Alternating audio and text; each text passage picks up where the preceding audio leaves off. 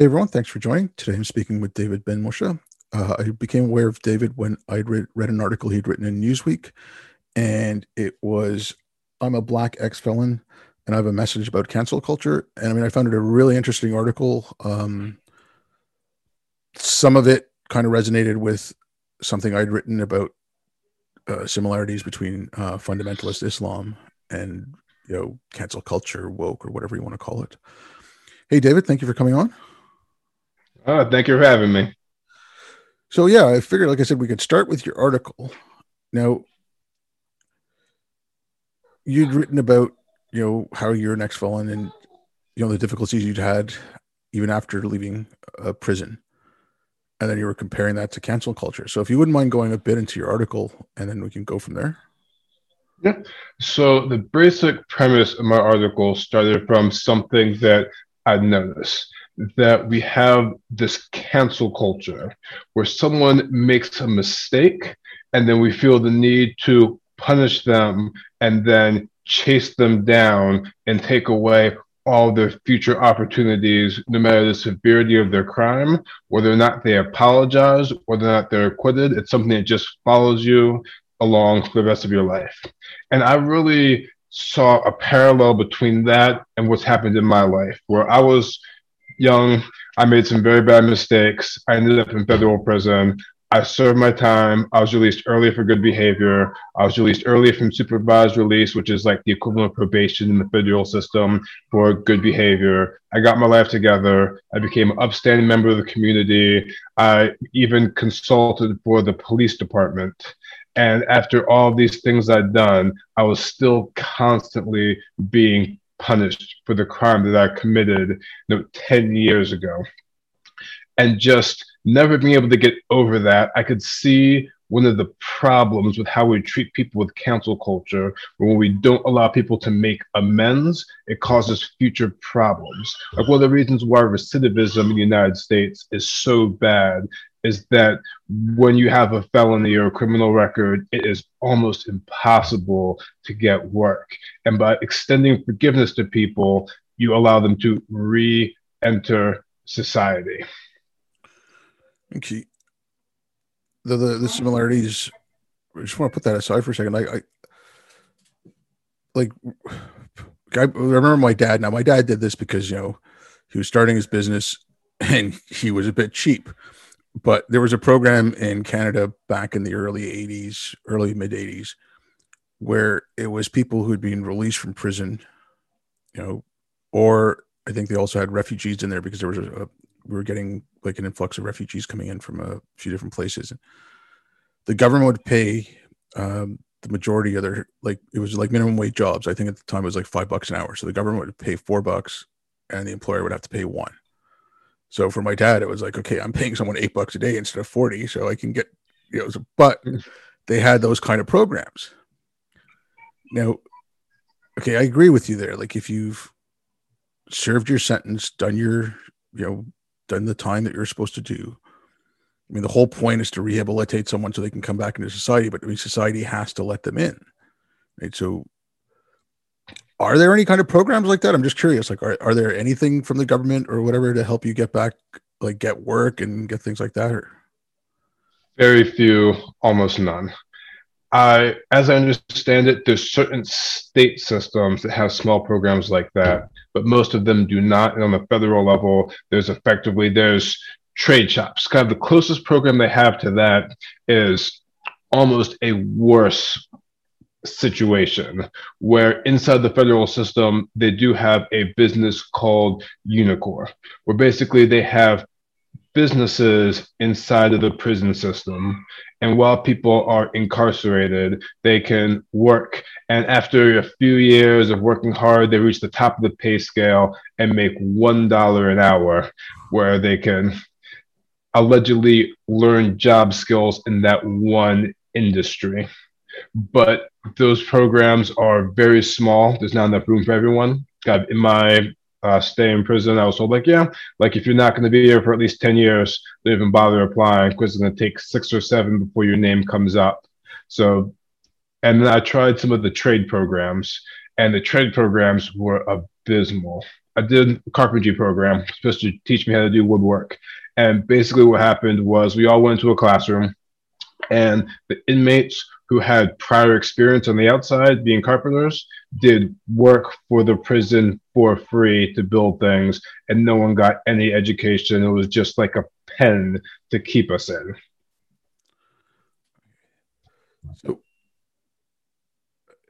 like, this is just okay. Again, like I think the prison system again, I'm outside looking in, and I'll look at this, and I think it's, from what I see there, okay, there's definitely changes need to be done. I think for profit is probably one of the things that has to go, but wouldn't it make more sense? I mean, I still, like, I'm trying to figure out the logic of this. Like, I want to get back to the cancel culture, but this is, I try to understand the logic of this. Like, wouldn't it make more sense to actually give the people the skills they need than to waste money on? I mean, it's like the government, like the waste of government money. And I've worked for governments, and I've worked on government contracts, and I've seen a lot of that. And but I'm like, no, but something like this, like, I still don't get that. Like, if you've got a carpentry shop, you want to teach people carpentry, then you make them work for, like, actually bring out product instead of teaching people. Like, I just don't understand, like, what the thinking behind that is. I don't actually know. From when I zoom out and look at the big picture, I think it's unintended consequences of very poor incentives. There's just a lot of money in the federal prison system. There's a lot of money in the criminal social justice system for the war on drugs, which has caused this grossly overpopulated system that makes a few people with a lot of power very rich, and they kind of want to keep it perpetuating, because if you're the person who has the private prison or interest in it, you're making lots of money on it. Like, this is good for you. People coming back is good for that person. Yeah. No, it's just, like I said, it just boggles the mind. It's just like, you're totally counter to what you should be doing. But and where that really ties in, which I also talked about into the article, to woke culture, is that we have, like, this is a huge, obvious, serious problem. And instead of the woke people fighting to make this situation better, they're too busy talking about microaggressions on Twitter.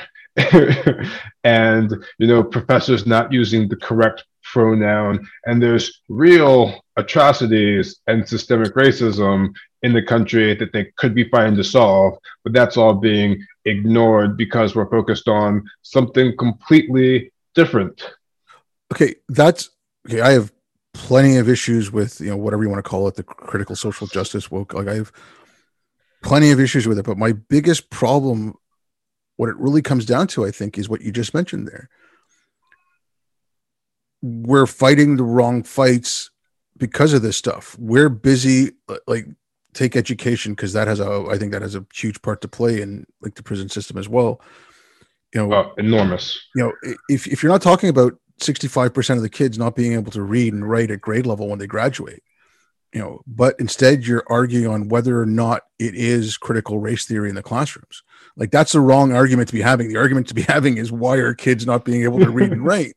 But you're wasting your time, like, trying to figure out if what they're teaching in the classrooms right now is critical race theory or not. And it's like, that's what I mean. Like, this stuff is, another example was when Trump, the kids in cages and all that stuff, right? So at one point it got to like, okay, we're discussing whether or not it should be considered concentration camps, but, like, they're not doing anything about the kids in cages. Like, there was actually, I think it was like Wayfair or whatever, was going to send mattresses, but because they dealt with the Republican government, they protested them. They blocked the trucks from leaving. The Republicans, but the Republicans are in power. It's like, that's what I mean. Like, this stuff is so counterproductive. You waste valuable time arguing about the wrong things. It's not just arguing about the wrong things. It's, I think, a key mindset a lot of people have, where they want to discuss only the problem and they can't move from problems to solutions. Yeah. No, okay. Like I said, we started off with a little cancel culture thing, but now, again, this is just going from stuff I've read and whatever, but I don't want to bring fiction into it because there's plenty of movies about prison, but like there is a different kind of code in a way. Like, I mean, it's even have it on the playground to a certain extent, right? You don't rat on your friends, you don't snitch on people, but the whole cancel culture is like you're making people like rat each other out. Like you've got it in school systems now where you can complain about teachers, or you got it in other students. They actually and encourage it on university campuses where like, oh, if you see something, call someone out. And it's just like, which is exactly what we see historically in totalitarian regimes, in Soviet Russia, communist China. Like that's how you enforce these systems, because they can't watch everyone. They don't have that technology yet. They need to make a culture of people telling on people for breaking the rules and norms so that they can stop the talk. That's the only way that they can really stop it. Yeah. I mean, and at that point, you're at the mercy of whoever doesn't like you. I mean, I've worked in some places where, like when I was in Haiti, I was speaking to some of the people there, and it's, they talk about when Duvalier was around, and it was, like complete dictatorship. And it was, someone was angry with you, they could just rat you out for no good reason, and then that was it. You're done. And whether it's true or not, it can be the rest of your life in prison because someone said you spoke badly about the regime, and now everyone's got a self-censor. No one can say what they think. And it's easy for the people who control that system to stay in control. Now, like comparing your situation to, I'm just trying to think. Okay, take someone like Brett Weinstein. Yes, he's doing his podcast. I'm sure he's doing okay. Like I'm not, and he got a settlement from Evergreen, but will he ever be able to teach again? Like, is it, like that kind of thing? Like there's, and in your case, like, you were denied admissions to a university program that you wanted to get into. And it's, well, no, I was admitted, but so it's actually confusing and technical because so what happened was I was admitted to the graduate school. At no point do they tell you that if you're admitted to the graduate school, you're not admitted to the university because it's automatic unless you have a criminal record. And then they decided to not admit me to the university, making it impossible for me to register for classes. So like I got into the school, I just couldn't register for classes because of my criminal record, despite that I've been an upstanding citizen. And this was a public university, and I was enrolled in another public university and had done nothing but get straight A's and give back to the society. Now, again, with that, like this is, I mean, like I said, if you are going to have people incarcerated, you're supposed to rehabilitate them. Like, if you want them to come back into society, and you're talking about recidivism. But I think of like with the cancel culture side of things, there was that young girl. I think she was 14, and she was singing a rap song, and it was on a video. Then she got accepted to some university, I think in Tennessee. And then some kid in her class who had a grudge against her brought up the video, sent it to the university, and she was saying the N-word. So they were like rescinded her her acceptance because of that. I'm like, okay, she was 14. B, she was singing a rap song. I mean, I'm not saying she was like, if she was yelling it down the street or whatever, that might be a different thing, but she was still 14. No, I mean, that is one of the things that's very lost in the discussion, especially by the woke crowd, is proportionality. Where, yes, that was a mistake, something she shouldn't have done, but that's not a mistake worth taking away her college 4 years later for. Like, that is like a 14-year-old saying a dumb thing like that doesn't really affect their future ability to give back to society. Doesn't mean that they're a racist. It just means she was singing along to a song and not thinking through the consequences of all the words she was saying because she's 14. That's normal. Oh, you'd mentioned like, okay, no one has answers and stuff like that. Now, like you'd also mentioned like you'd done some work with the police, and I know like like with the gangs in the 80s, there was a lot of talk about that. Like, it was like ex-gang members would go work with the police, try to like, get kids out of gangs and stuff like that.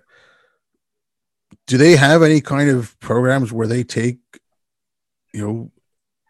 ex-felons or ex-convicts and they have them on boards about like conditions in prison or things like that? Or is it, or like people who've been released from prison completely left out of those kind of discussions?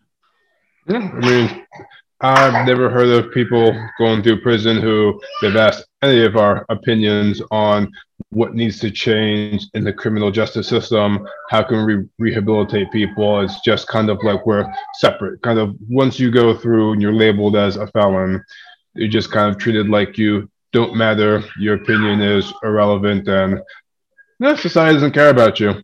And there's very few people who are like trying to fight the fight and saying like, hey, this is a tremendous amount of people. There's a great op-ed recently written by Jamie Dimon from JP Morgan Chase, where he points out like, hey, the same amount of people have criminal records as have college degrees in America. Like, we can't just let all this group of people not fully work and function in society. It's killing the economy. And it is. You see that especially in predominantly Black, Hispanic, minority areas. Get on this. Like, I'm just curious, like, what about things like literacy? Like, are there any programs in any of the prison systems where they like, because if kids can't read and write, I mean, that's, that kind of seems like something that would lead along to crime because you don't have many other options at that point. Right? So are there any like even like basic literacy programs or like basic math programs like that? There was a program to make sure everyone could get their GED. But after that, I didn't see any. So basically they taught you how to pass an exam. Yes. And once you got through that, they consider themselves like, oh, we've helped you get an education that you can function in society. And when you're kicked out, you have no support. And they just expect people to be able to make it and become law-abiding citizens and support themselves financially after that, which is ridiculous. Okay, is it because there's no oversight, or is it just like I mean, is it incompetence, malice? Like what's going on? Or is it a mixture of the two? Like, I honestly don't know. I would assume it's mostly incompetence. But I personally lean towards incompetence unless you can like clearly see malice. Because I mean, okay, and like I said, I'd worked for governments before, and I realized there's all kinds of issues, but with budgeting and this and that. But I mean, like if there's no oversight on how the funds are being allocated, like I don't understand. Like, is it the same thing like within schools where they're teaching these kids to pass these exams, but the kids aren't actually learning everything? So it's like, oh look, they're doing good on the exams. Is it like something like that? Do you think? Or sorry, I mean, definitely not like that, because there's not like an exam besides getting people their GED. There's not like an exam they want people to pass, and everyone knows that the metric to look at is recidivism, and the system is abysmal at recidivism.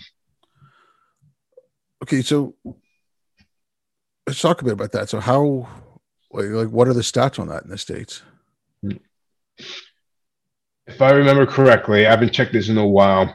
It is, I believe there's a few studies that show it's 60-70% within the 5-year period of being released. Jeez. That's like, So if you're getting like almost 2/3 in 5 years going back, is that part of it? Do you think it's like just can't find work or having a hard time coming back into society? Is like, does the time spent in prison affect the chances of recidivism? Like if you'd like been in for a year, would you have less chance than if you'd been in for like 5 to 10 or something like that? Or?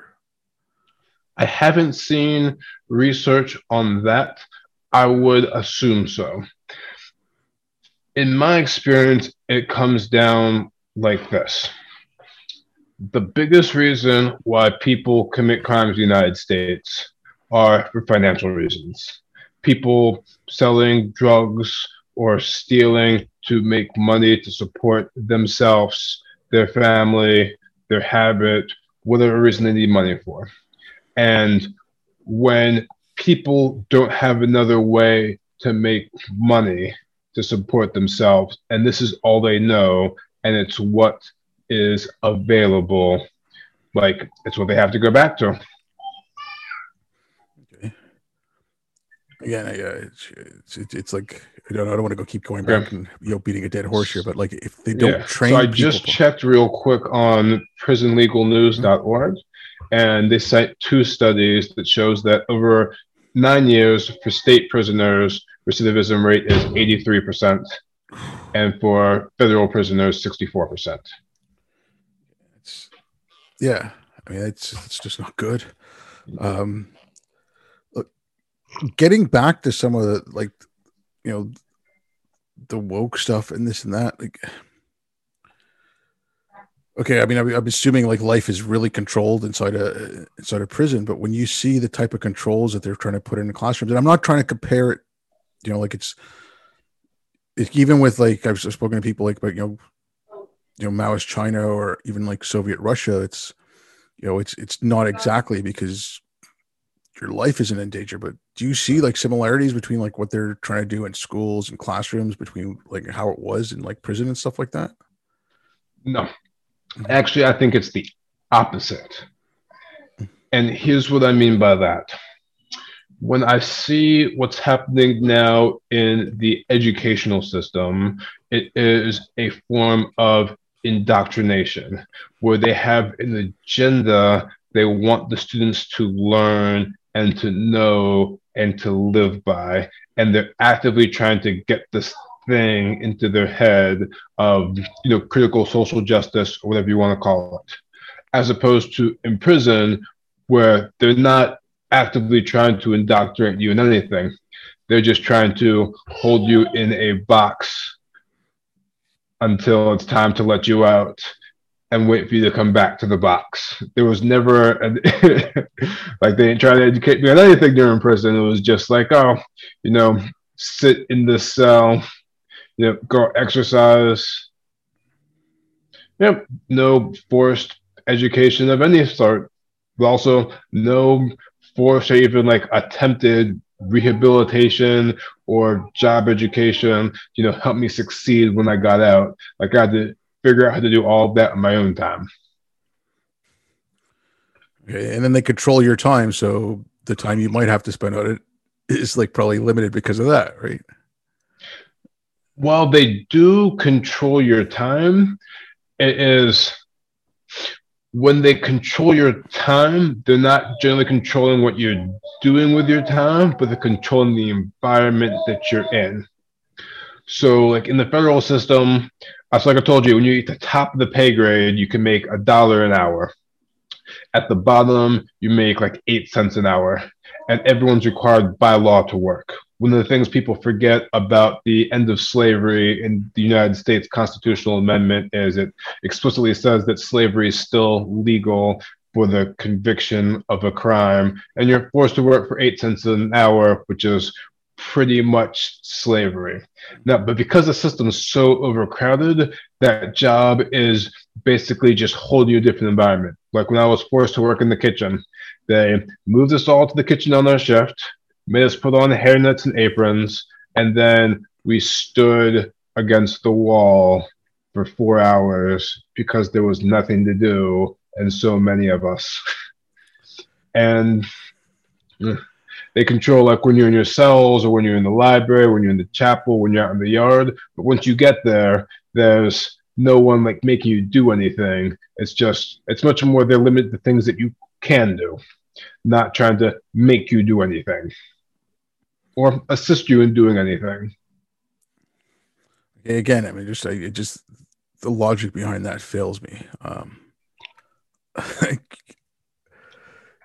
You're setting people up for failure. You're setting people up to come back. It's like, again, if it's the for-profit thing, it's like, return clients type of thing. Yep. And it's easy to miss because the people who go to prison tend to all know each other, and the people who are removed from that world just never interact with and never deal with it and never see it. Yeah, that's okay. I'm not. Again, I'm making a very, very loose comparison here. So I spent quite a bit of time working in war zones, and now, okay, we were free, like we weren't incarcerated, all that, and I was making a really good salary and everything. But again, some of the stuff you're talking about, like on the bases, like we would sneak off the bases sometimes at night because if we got caught off the base, we'd lose our job and all this. It was just but you're stuck to base. You're told when to eat. You're told like meal times are this time to this time.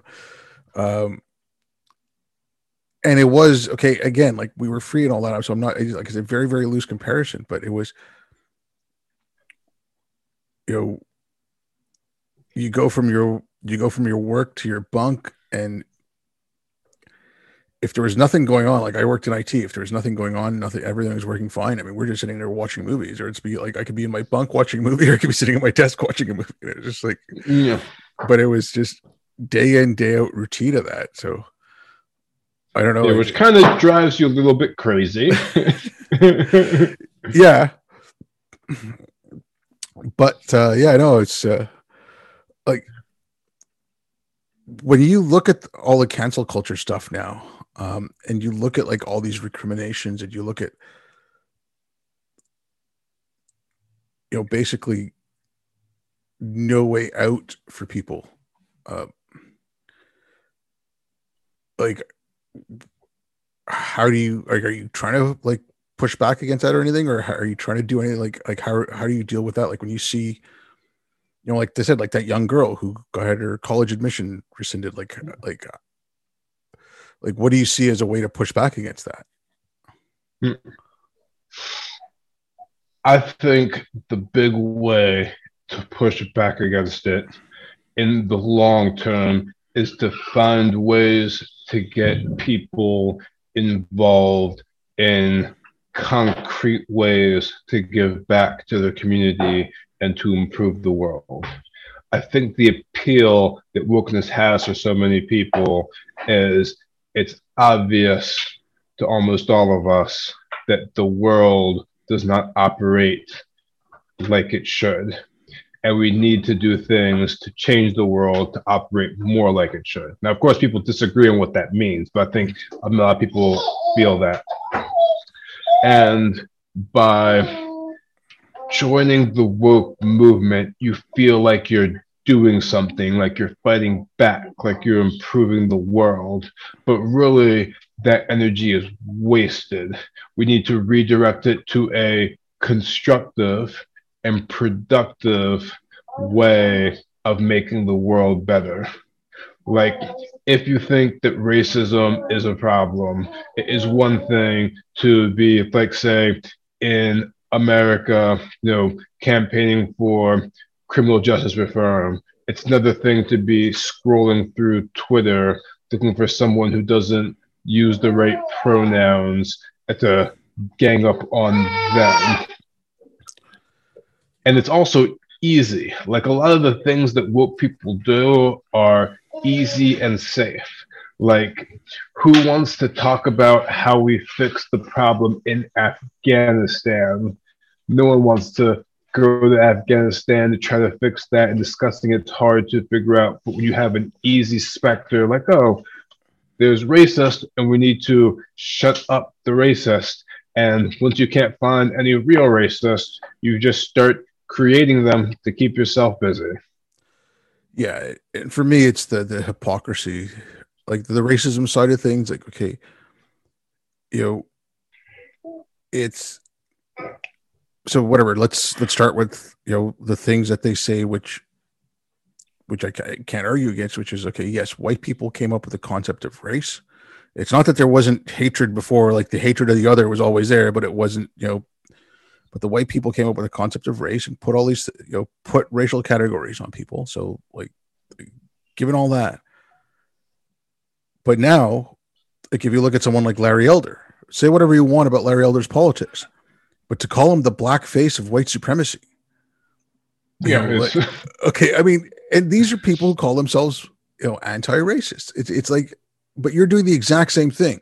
You're taking these made up racial categories and you're dumping them on people. Like there was a guy in the UK, he was an MP, Trevor Phillips, and I think he was a Labour MP as well. And he was pushing back against some of this stuff, basically called him an Uncle Tom. And, like I'm trying to remember, I don't know if they said house slave or not, or they might have said house Negro. I can't remember, but like, I mean, like that hypocrisy really gets me. Like you guys are doing the exact same thing. Yeah. I think a lot of that comes to people coming with the solution instead of taking time to understand the problem and find a solution that really works. And when I say coming with a solution, it kind of contradicts what I said earlier about them not being solution oriented. And the way I think about that is they've got a very easy solution that sounds like it will work, but doesn't tell you what you need to actually do. I'll give you an example. It's very much like if we're discussing, how to end world hunger, and we come up with the solution to world hunger is to feed the hungry people. Now let's go out and feed the hungry people. And if anyone says that they don't want to feed the hungry people, then there are 4 people starving and we need to attack them because they're causing the problem. Like it's too simplistic to give concrete actions of how I make it better. Like if we say like, the problem is systemic racism is what America is. If we just stop all the racists, we'll solve the problem. It doesn't tell you what steps to do to solve the problem, what it looks like. It's very much like one of my favorite quotes of all time comes from Albert Einstein. Make everything as simple as you can, but not any simpler.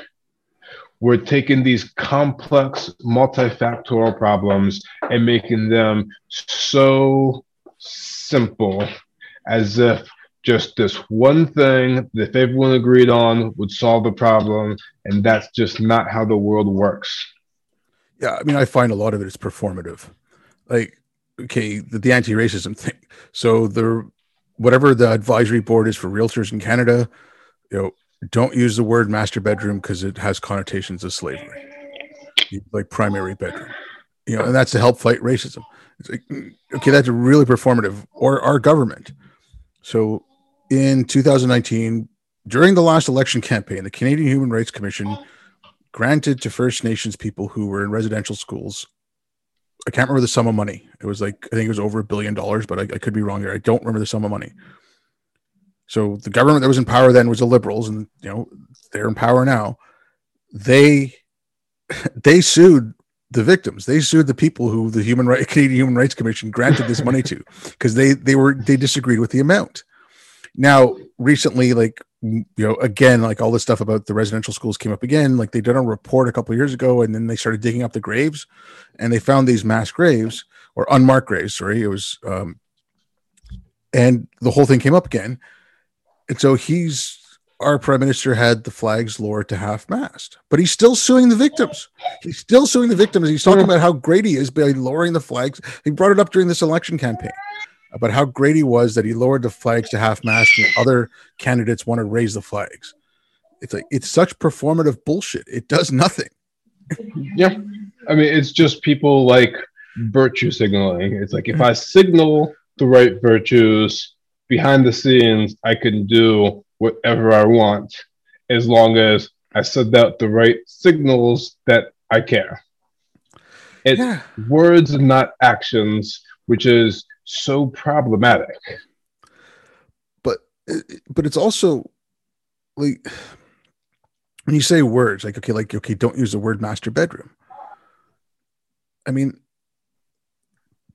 with that, it's okay. Words create reality. Yes, you can't describe reality without words or whatever. But for them, it's, I mean, it's an actual thing. Like it's almost like they're speaking magic. Like, you know, you have to stop these words. If you don't hear the words, and you can't cast the magic spell.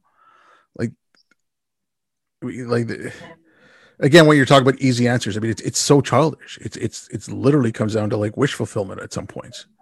Yeah, like if we're hopeful the problem will fix itself, then like, oh, like what does stopping to use the word master bedroom do to help anyone? To me, it's also like, okay, you know, when they say, okay, don't think about chocolate cake. It's as soon as you say that, that's like, you kind of just only think about that, right? It's like, oh well, don't say master bedroom, and you're getting people to focus on the thing you don't want them to focus on. Like, I mean, okay, the racism. I mean, I think that, you know, that colorblind ethic where you don't put any social significance on the color of someone's skin. You know, it doesn't mean that you don't notice it. It doesn't mean, you know, I mean, you could take demographics, but you know, like if government needs statistics or whatever, but I'm talking about like on a day-to-day basis when you're interacting with people. That colorblind ethic is the way we should be going, but they're getting everyone to focus hyperly on race. And just recently there was a few studies out, you know, and for the first time in a long time, like there is a resurgence in a white, you know, like a white racial identity that's growing, and especially in little kids, because I mean, what's going on in schools, and it's just like, okay, you know, we should be getting, like, we were getting away from it, and all of a sudden we just kind of veered back into this thing, and so it's like, I'm like, they're counterproductive to what they want to do. Yeah, and that is like the biggest problem with wokeism in my mind, is that it's making the problem worse, not better. And there's like still so much work that needs to be done to make the situation better. Okay. Now you, I know I'd asked you this, like, but you'd mentioned there's not a lot of programs and stuff, but with any any interactions you had with people who worked in any kind of like rehabilitation programs, or people to, like, you know, get you back on your feet or anything like that, or even counseling in prison, like, did you run the gamut of people who were like, you know, completely unwoke to, like, you know, like from like, I don't know, take from like, you know, Enlightenment values to like Ibram Kendi? Like, what was the spectrum of the people you like the public officials you dealt with while you were in the system? Just mean, nasty people cussing me out for the most part. Yeah, like you again, like these woke people aren't like in counselor roles in the prison rehabilitation system, like trying to help these people get jobs. They're on Twitter complaining. I had one counselor in the halfway house who was a great guy and really tried to help. But outside of that, across the board, the counselors and the rehabilitation, they were mostly just people on power trips, degrading us, telling us how worthless we were, and doing nothing to help. That sounds awful. Okay, I mean, the only reason like this woke thing is like a college campus thing. It does not exist in prison. At least it didn't when I was in. Maybe it started to come out, but well, okay, like the reason I kind of brought it up is because I've spoken to a couple of counselors and stuff, and a couple of people who work with trauma, and there was one woman I spoke to from the States. Her and her husband had like a trauma counseling center, and then the college graduates that were coming out and coming into their practice were decidedly woke. And this was, she said she started noticing this around 2014, 15-ish. And I mean, they had like a big power struggle in there. It was like the counseling center that they'd started. And I'd spoken to a few others, and it's getting into counseling, and it's getting into therapy, and it's getting into a lot of these things. So I was just curious if you'd like run across. I mean, I just try to wonder how they could design a program to, stop recidivism. Like, what would they be doing? Like, would they be getting prisoners to read Ibram Kendi? Like, I have no idea. Yeah, no, they don't make prisoners read anything or teach them how to read, for that matter. Well, yeah, again, I question that about the schools. Like you were talking about solutions. Like, I just look at some of the curriculum that are coming in, and I'm like, okay, but if 65% of the kids can't read, how do you expect them to read Anti-Racist Baby? Like, how do you expect them to read any of this stuff that you want them to learn? Like, sorry, like I said, I keep beating this dead horse, but I just don't understand why anyone wouldn't want, at the very least, if you've got people in, you got people in prison, like there is a captive audience, like teach them to read, like give them at least the skills to read. There's no excuse why, if you have someone incarcerated for 5, 10, 15, 20 years, not even a plan. Why can't that person leave with a job waiting for them? Like, you had the time to give them training and find a job. Like, you sent out with nothing, no plan, no job waiting for you. Figure it out by yourself. If you're lucky enough to have family support you, you have that, but many people don't have that. And like, why can't you have job training and the job waiting for you and the place to stay and all these things figured out during that time? But instead, they waste it. And I think a big part of that is the system is completely based on the idea of being punitive, not rehabilitative. And they have this idea that if it's punitive enough, people won't want to come back. People don't want to come back, but without the tools to do something else, they quickly wind up coming back. Okay, like another aspect to this. So there's one thing to rehabilitate prisoners. There's one thing to, stop recidivism. But what about fixing some of the societal problems where people go to prison? Like, harping on the education, it's just, they're not, getting rid of standardized testing and getting rid of evaluation is not going to help the students who can't read and write. And that's not going to help, Black communities, like I said, Latino communities. It's not, it's certainly not helping the Asian communities, which for some of them, it's like the only way out. Like, I think it was in New York City, the Asian community had the largest number of people below the poverty line. Even though there's, whatever the crazy rich Asians, if you want to go that route as well. But and Harvard decided like, oh, we're going to raise the bar higher for the Asian students. Yeah, but like I said, getting rid of that isn't helping. So I don't know how, if you do any kind of work with the community or anything like that, but like, again, I find that the woke solutions, like quote unquote solutions, are not dealing with the actual problems. And not even attempting to deal with the problem. Like, I've never heard a woke person talk about what to do about the, school to prison pipeline and solutions to fix it. They're too busy talking about like, oh, we need to apologize for racism.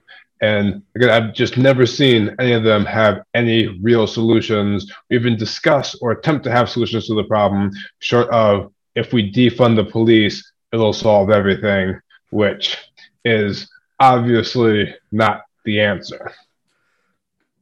Yeah, the defund the police thing, though. Now, obviously there's got to there's anyone who says there's no problems is lying. Yeah, but I mean, some of the studies I've read. These are things that came out in the last few years. It's just Okay, part of the issue was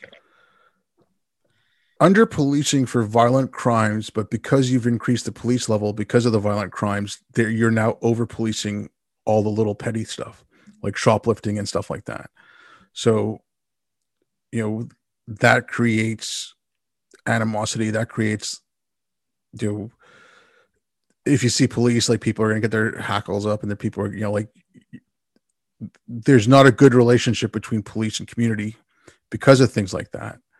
And that's the real problem.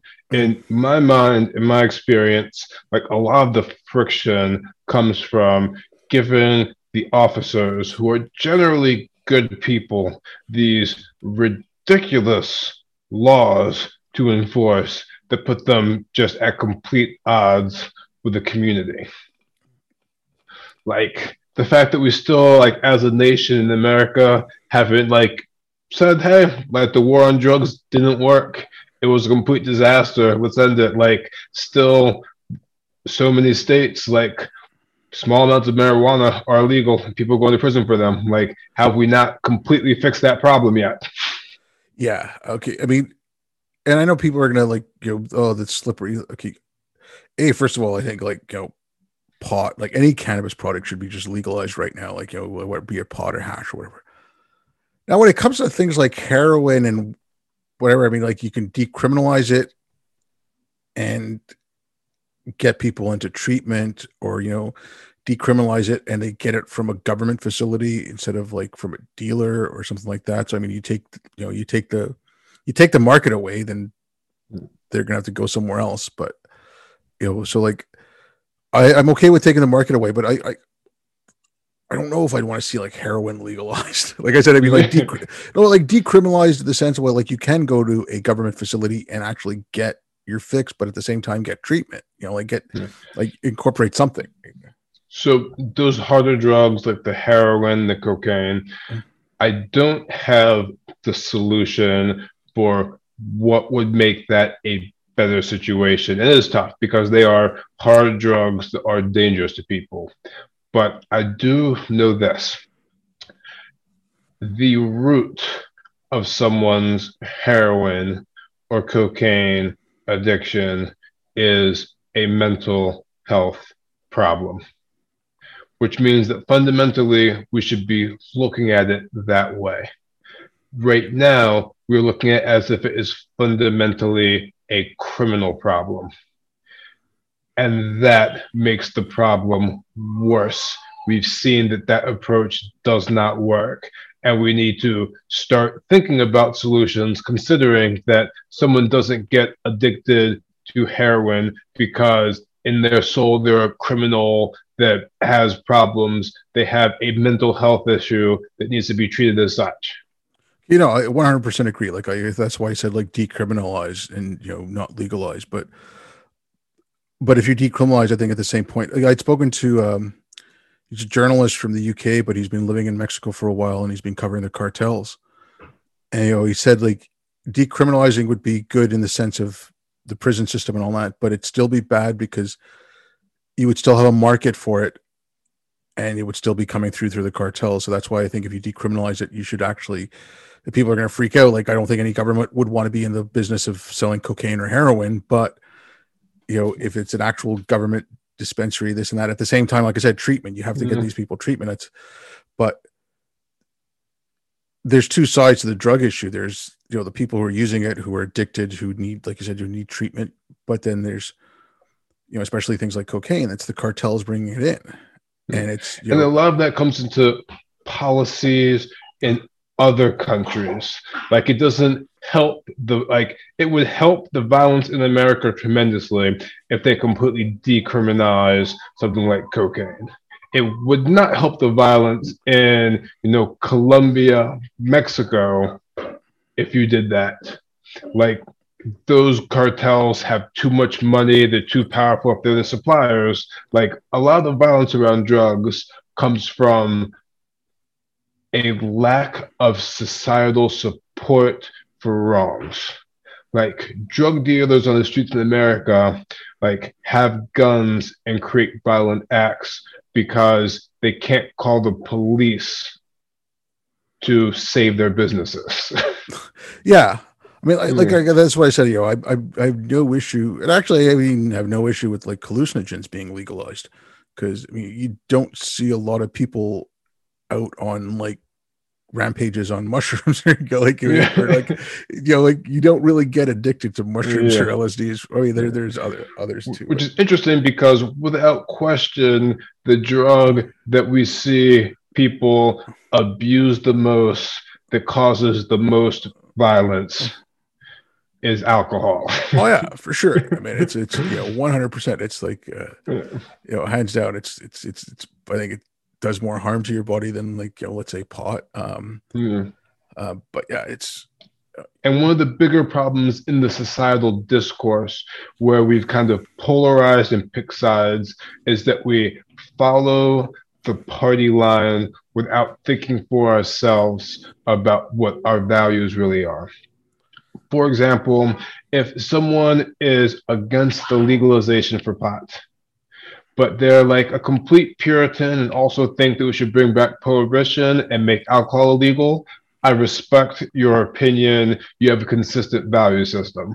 yeah. But if, with what we know now about marijuana, if you think we should leave alcohol legal and keep weed illegal, you're just following the party line, which doesn't make any sense based on what we know about how these things work and affect human beings.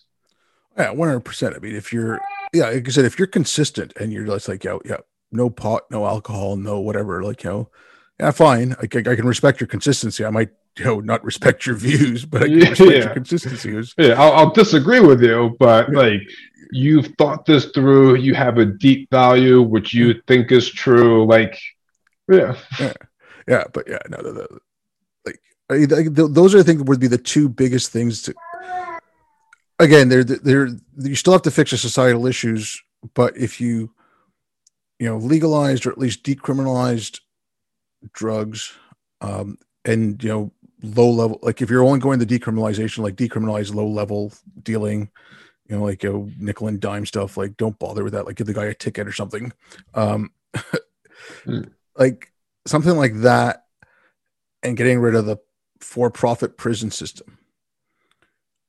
I mean, that's just my view. That would go a long way in fixing some of the things you're talking about, because you would have less people in prison, you'd have less people with records.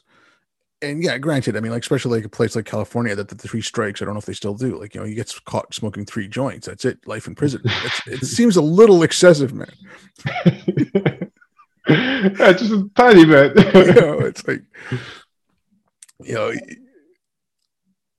like, do you find that as well? Like the punishment doesn't fit the crime? Because I mean, I see some of these things, like, people with like horrific crimes getting a few years, and like, getting 10 years for like an ounce of pot. It's like, Jesus Christ. Yeah, and especially in the federal system, you see lots of that because of like the way they charge people.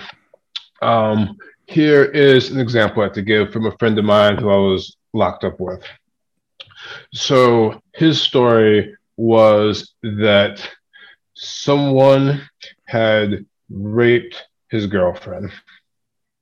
So he went and got his homeboys, and they shot up the house, threw a Molotov cocktail. Unfortunately, someone else was inside the house, like a girl, like got like shot in the arm. It was like a terrible situation. He definitely did something wrong. And because the case went federal and the way it was charged, he ended up with 25 years in prison.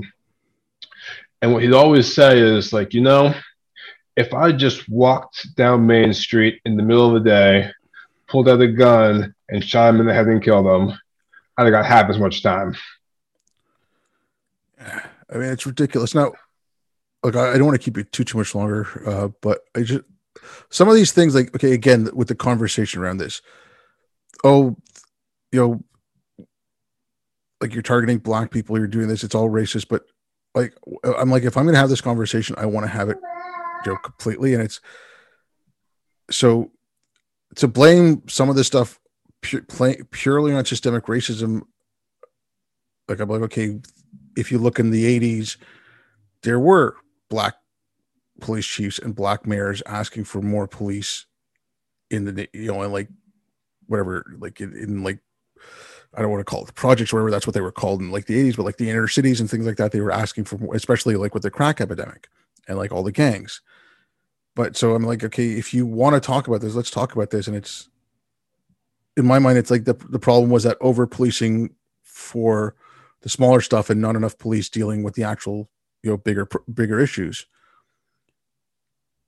But I want to have that conversation honestly. Like, I don't want to just like, oh, it's all like you're talking about. It's take a very complex thing and bring it down to one thing. Oh, it's all racism. I'm like, no, there was other factors aside from than just racism that caused like these issues.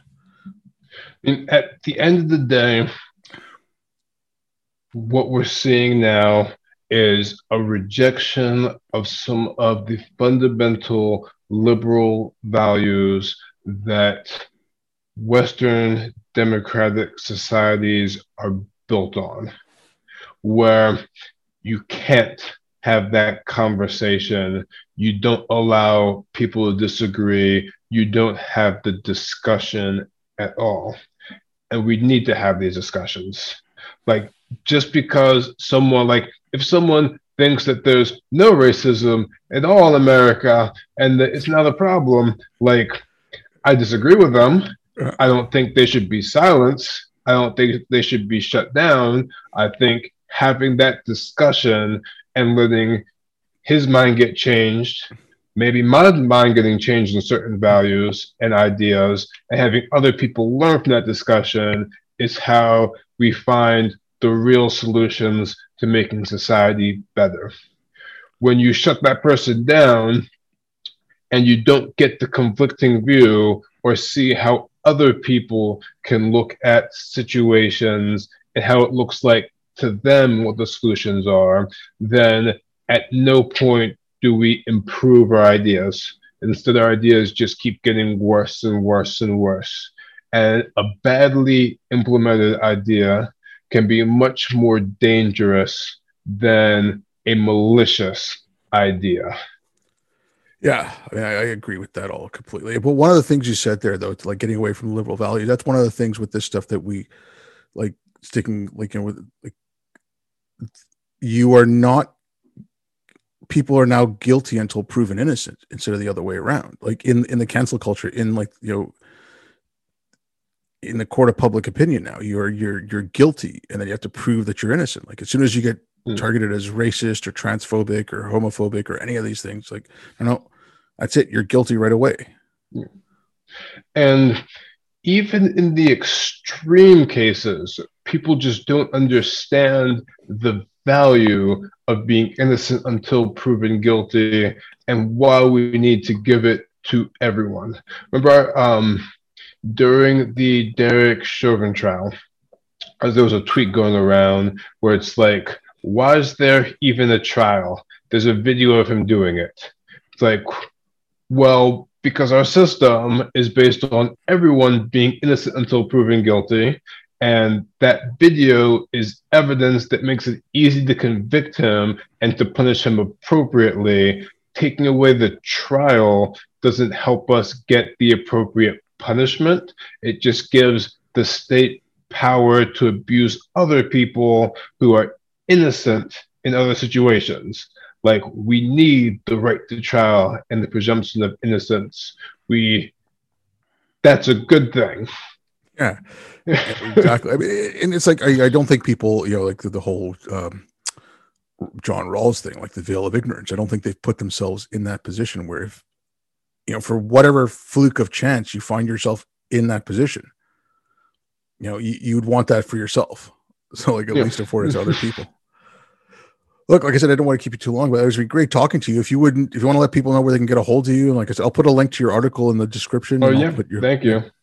Yeah. So easiest way to reach me is Twitter at RealDBenMoshe. Right. Well, again, thank you very much, David. It was great talking to you. All right. Thank you very much. And thanks everyone for listening. I'll be back.